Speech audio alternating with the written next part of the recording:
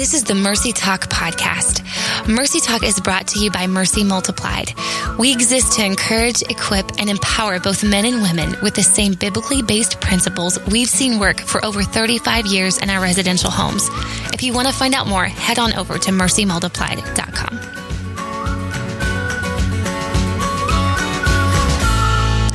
Well, hey everyone, welcome to Mercy Talk. I'm one of your hosts, Melanie Wise, and we are super excited to continue our series today on leadership. And we're calling this series A Leader People Want to Follow. And I am so excited about today's topic. We are going to be talking about open-handed generosity. And this is something that I have become extremely passionate about, mainly because I recently read a book that we're going to talk about quite a bit today that has honestly just like convicted me to the core and also just really inspired me. Don't leave yet. Yeah. I mean, yeah. Stick with me. It's good. There's redemption. But man, it inspired me so much just in how I honestly just see the world. I mean, really, it's not a book that's really just for people in leadership positions, although I think it was kind of directly written to people in leadership. But I remember after finishing this book, I was like, you know what? I think the entire body of Christ needs to read this book. I think every believer needs to read this book. And if you're like, what's the book?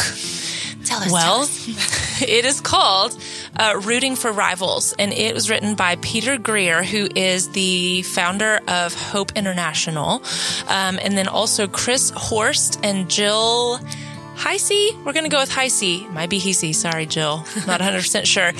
But they wrote this book, and I mean, as I said, to say it's an amazing read is really an understatement. It's all about generosity in living just an open-handed life and why that is so important and why it's so important to the body of Christ. And so, man, I kind of, as we always say on these shows, this is not just for, I mean, if you are like, I don't know why I'm listening to a leadership series right now, I'm not a leader. I can tell you that very much today's show is so much for just, really is for all people. It's for all believers. I think this is such an important concept. And I said this because I actually was able to do kind of a pre-release read of this book and submit some questions to Peter Greer, who was going to be doing a webinar on this book. And so I just said in my response, I don't know if you read it, Peter. If you listen to Mercy Talk, you'll hear me. Yes. But I just was like, this is such an important read for the body right now. And so whether or not you are in a formal leadership position right now, I just really encourage you to join us and listen today, because I just think it's hugely important. It is. I agree. And again, to drive home what Mel said, like if you're not in the corporate world, if you're not in a leadership traditional business role, that doesn't matter. This is for everybody. Mom, dad, small group leader, teacher, your leader. I mean, goodness, let's be real. If you're on Facebook, you probably hold some kind of influence over somebody. Somebody's reading your stuff and listening. Yep. Be careful what you post. This is great stuff. It's for everyone. And I'm with you, Mel. I'm so pumped because Holy Spirit has been doing some deep soul work within me too over this past year. And I feel a fire in my bones as we talk about it. It's challenging, but there is so much freedom. And I think that's what has been the coolest thing to discover. You think, oh, if I live with open hands, I'm going to lose so much. But really what you don't realize is you're actually gaining so much you didn't even realize you didn't have or was missing. And so let's just start even with what the concept of this open-handed generosity means. It's really is it really that different from tithing, giving to your favorite nonprofit or charity or whatever? Why does this even matter as we're leaders anyway? Like, what is that? Those are all very good questions, Rachel. So glad you asked. And I love this too because it affects our everyday, our eating, sleeping, walking around, normal lives. Yeah. And it's so much deeper than just giving money. And it definitely shapes the way we lead. So generosity is not just financial. We're talking resources, time, encouragement, gifts. Even in our support, generosity plays a role in all of these things. And in an interview in the Rooting for Rivals, Peter Greer and Chris Horst said that it comes down to two common themes when trying to get to the core of what marks an open-handed, generous leader. So here's what they said. First, do we believe in a world of scarcity or abundance? If we believe in a world of scarcity, we see someone else's success as less for us. But if we believe in God's abundance, we aren't threatened by the success of our rivals. That's in quotes, by the way. Rivals, quote. Yes. Instead, we have the freedom to celebrate their success, knowing that we serve a God who multiplied loaves and fish to feed thousands. Over and over again in Scripture, we see that our God is a God of abundance. Okay. So that is such a challenging thing. And actually Chris Vallotton has a really great podcast, and he was talking about being humble to be promoted. And that was the piece of like, how do you kind of check yourself with that? And that was one of the things was, and when people are more successful than you, do you immediately be like, man, good for you? Like, and root them along, or are you like, oh, you know, and he tells kind of a funny story in that, but I love that. That's such a challenge to us, because I think we in the church can tend to eat our own. You know, and so we want that to stop. Yeah, we'll talk about that another day. Today's not that day. And so the second thing is, do we believe our calling is to our clan or the kingdom of God? So if we see our responsibilities ending at our organization or even our family, then we care little about the world beyond. But if we believe our calling is to the kingdom of God above our own organizations, then we instead have the freedom to work together without unnecessary replication or concern about who gets the credit. As churches and nonprofits, we can accomplish far more together than we ever could alone. And there we go. I already read this book, and I'm like, what? Yes. I'm like, so good. Hearing it all over again. It's so good. I mean, I just feel like that in those very, very few short sentences there, I mean, they just cut to the chase. They cut to like really what is at the core of so many of our issues. And I mean, yes, while in this book, he is very specifically addressing the ministry world. And especially in those quotes that you just read. I mean, this truth applies to every area of our lives, because whether your role is maybe leading a ministry, or maybe you're leading in a for-profit organization, or if it's just existing with other human beings. I mean, how many of us can literally just like crumble and die when we hear about the success of someone else, especially if it's someone that in our minds, they've become our competition. Whether that's socially. Or within the working world, or whatever it might be. If you see someone as a little bit of a threat to your own success or your own promotion, or whatever the case might be, when they succeed, is there anything that can like just crush you more, right? And that is a problem. And I just think so much of that goes back to that mindset of there's not enough to go around. There's not enough success. There's not enough praise. There's not enough platform. There's not enough promotion for it to go around. So if somebody else gets it, that means it's less for me. That's right. It's very much like orphan spirit, poverty mentality. Exactly. And I'm just going to go ahead and say this, not even talking about a business, but as a preacher's kid, when everybody really wants the preacher to drive a piece of junk car, or they get upset when the preacher goes on vacation. I actually had a conversation with someone a couple months ago that they were like, well, I mean, I pay your salary and you get to go on like a 2-week vacation. Oh, wow. Yeah. I probably didn't handle that super great. But you know, but it is like, I mean, this is as the religiosity, I think, of our faith, not, you know, the core belief in Christ, is a problem. This expectation that those who serve, or, you know, whatever it is, like what expectations do you put on other people that they can't advance? Or that you know, you don't want them to, and that makes you uncomfortable when people are successful.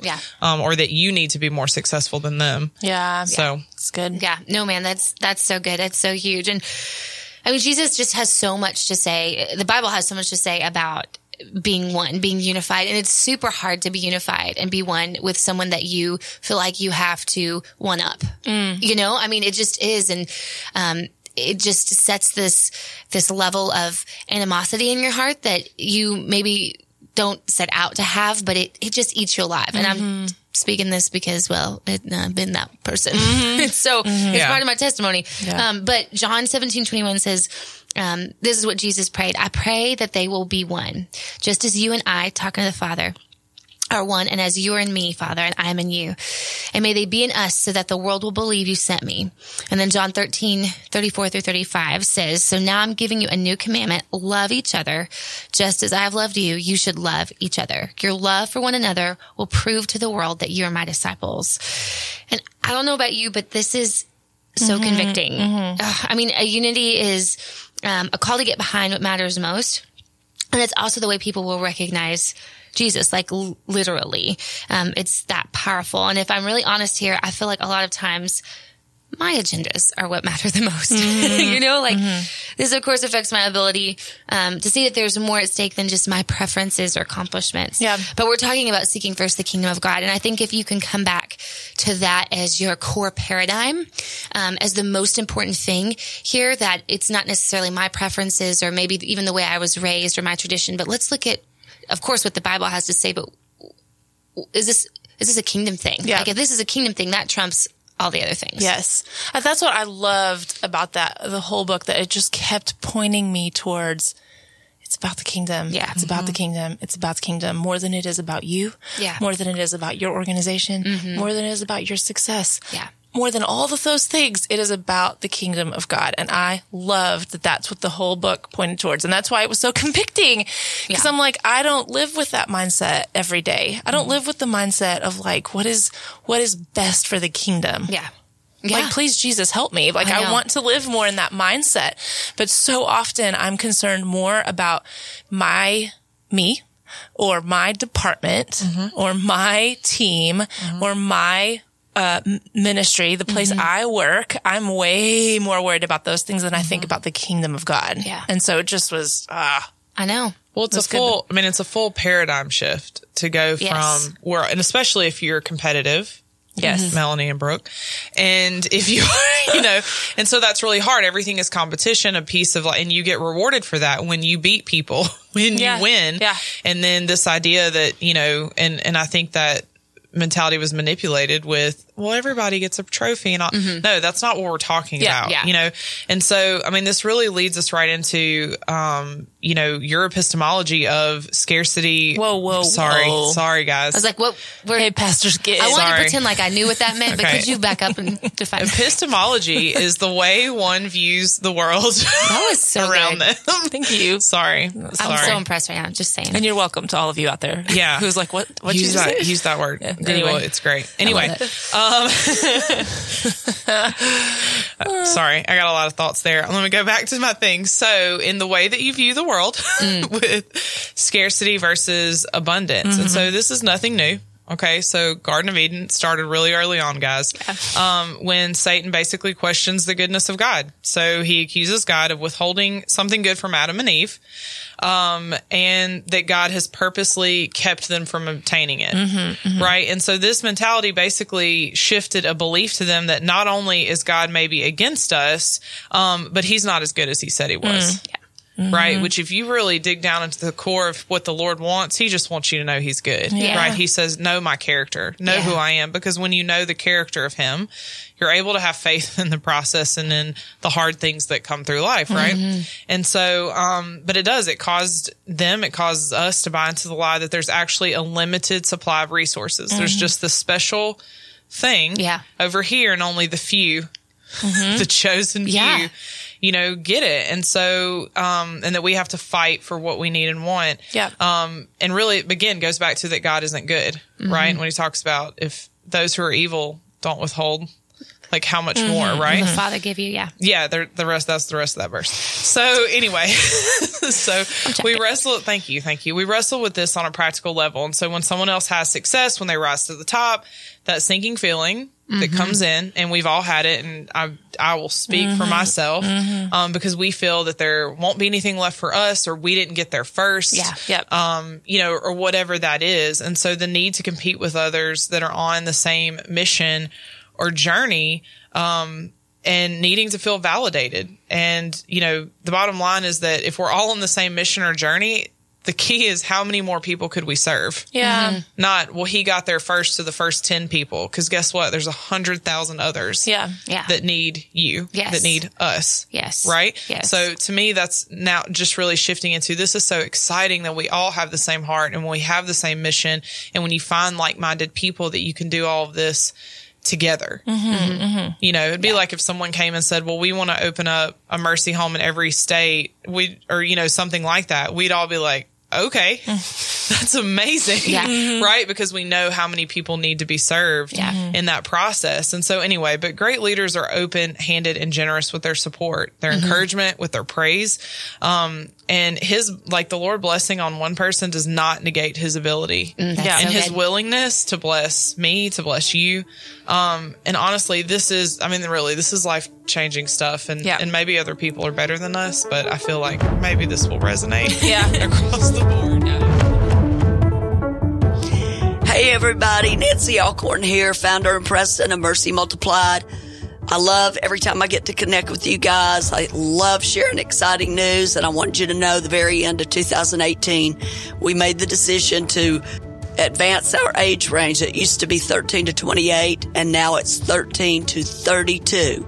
And in the first 2 weeks alone, we have had 26 young women between the ages of 28 to 32 apply to our program.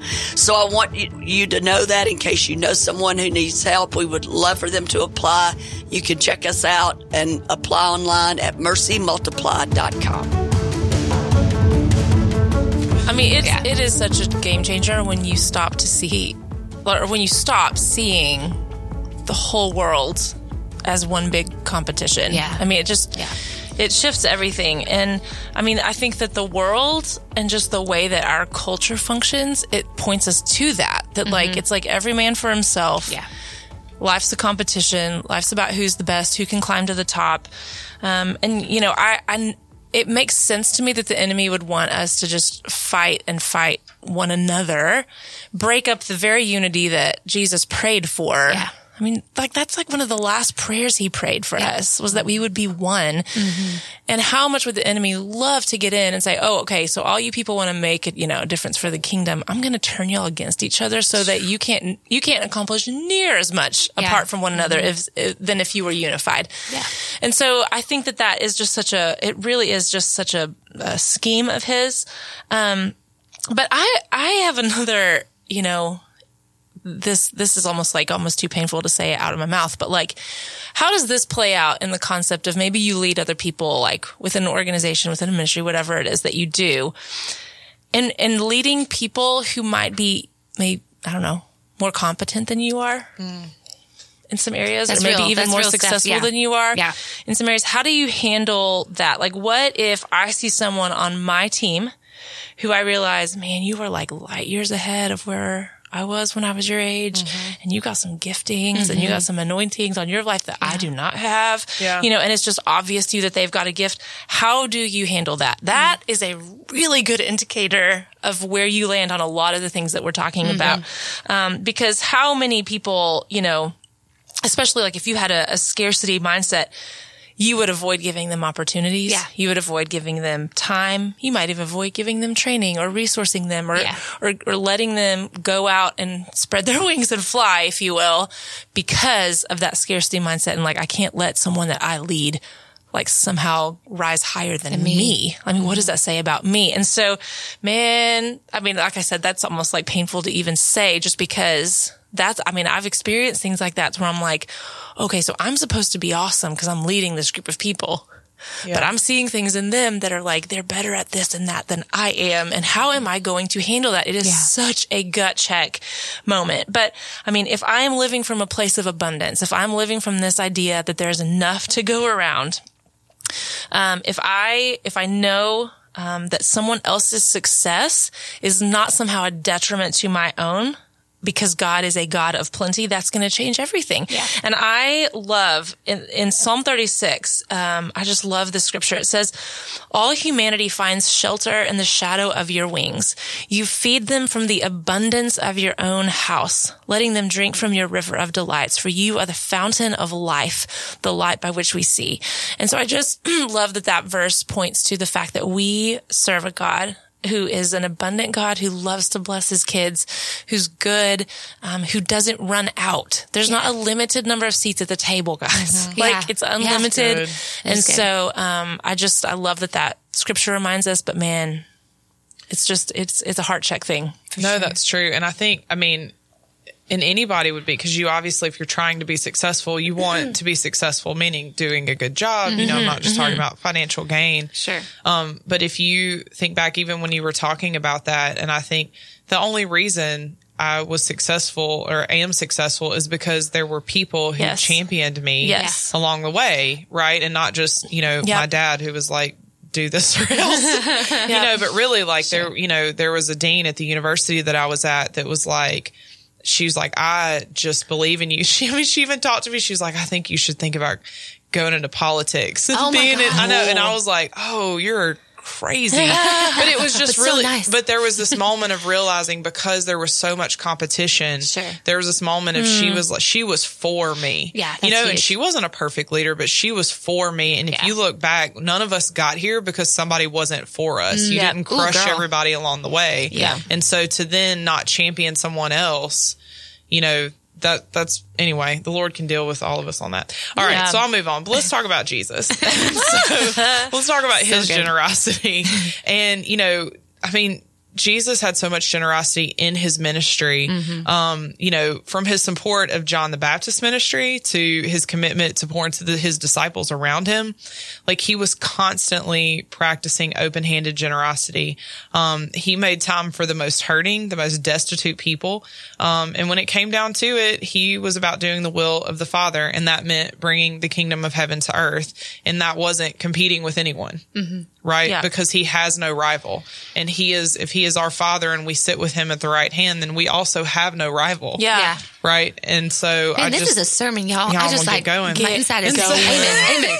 Preach. And so, if you looked at the religious leaders of the day, right, their whole agenda was promoting themselves. Yeah. It was about rank and it was about hierarchy, but when we have no rival, we sit, not everyone else is below me, but that we are all there at the right hand. We are all together in this together. And so, nobody wanted to follow those big old jerks. No. They were like, I'm going to go hang out with Jesus because he's nice to me and honest and kind and, strong. Yeah. So that's making me think of, and I'm going to totally botch this verse, but do it. It's when Jesus kneels to wash the disciples' feet. Like the phrase that says right before that, it's like, since he knew who he was and he knew where he was going, he knelt down. Wow.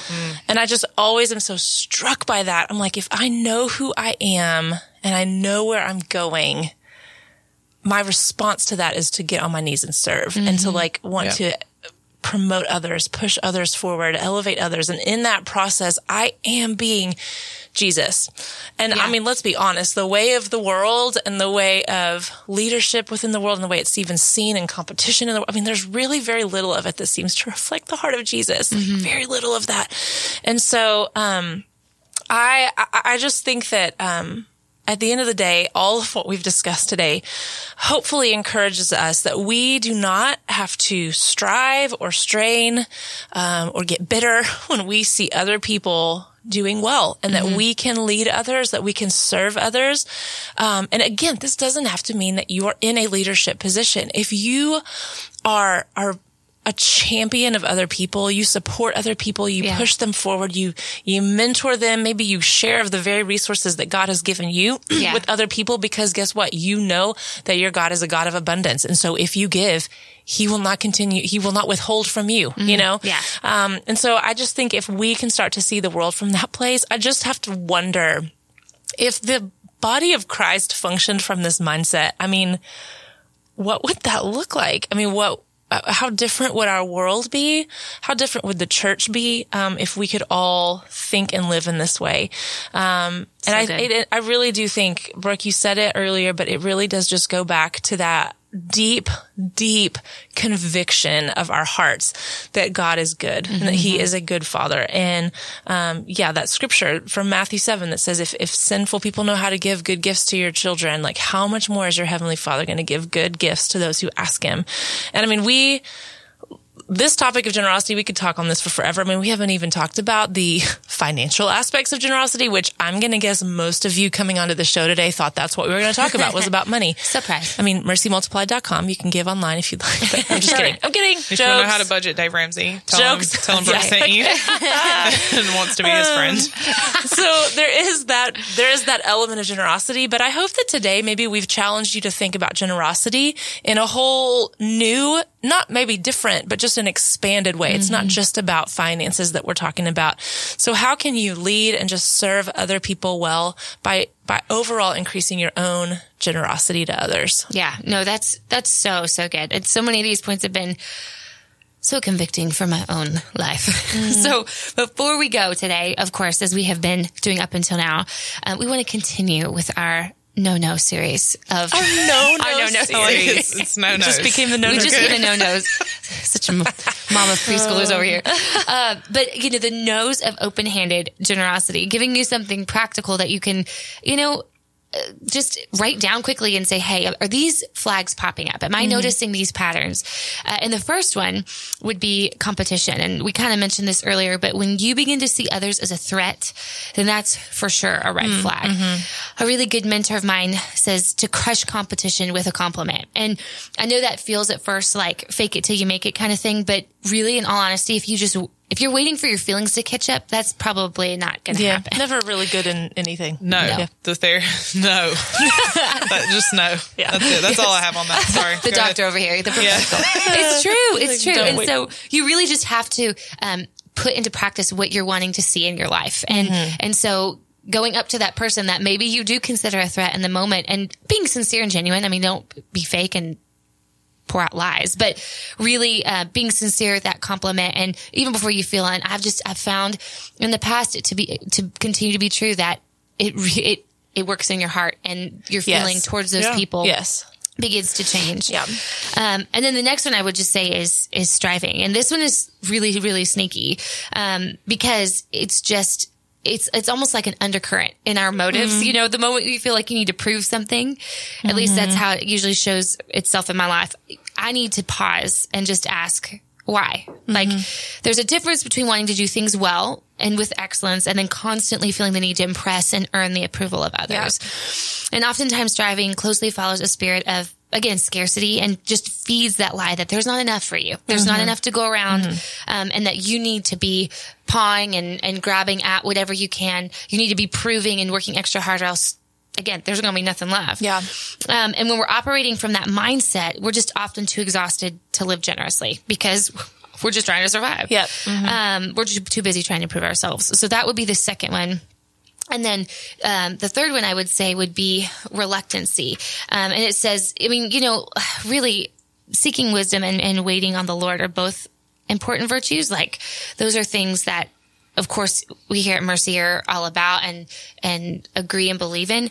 But there's also a difference, I think, in reluctancy with withholding a good thing, if that makes sense. Like again, you were talking about, Mel, the praise, the somebody who is further along than you are in their career or who you see has the potential to go farther, and withholding those good things from them, either because you're afraid that maybe others will think that they're better than you are, or you're afraid that it's going to show you one up, or whatever the fear is there, withholding those good things from somebody. That's a real big red flag. And Proverbs 3:27 says, do not withhold good things from those who deserve it when it's in your power to help them.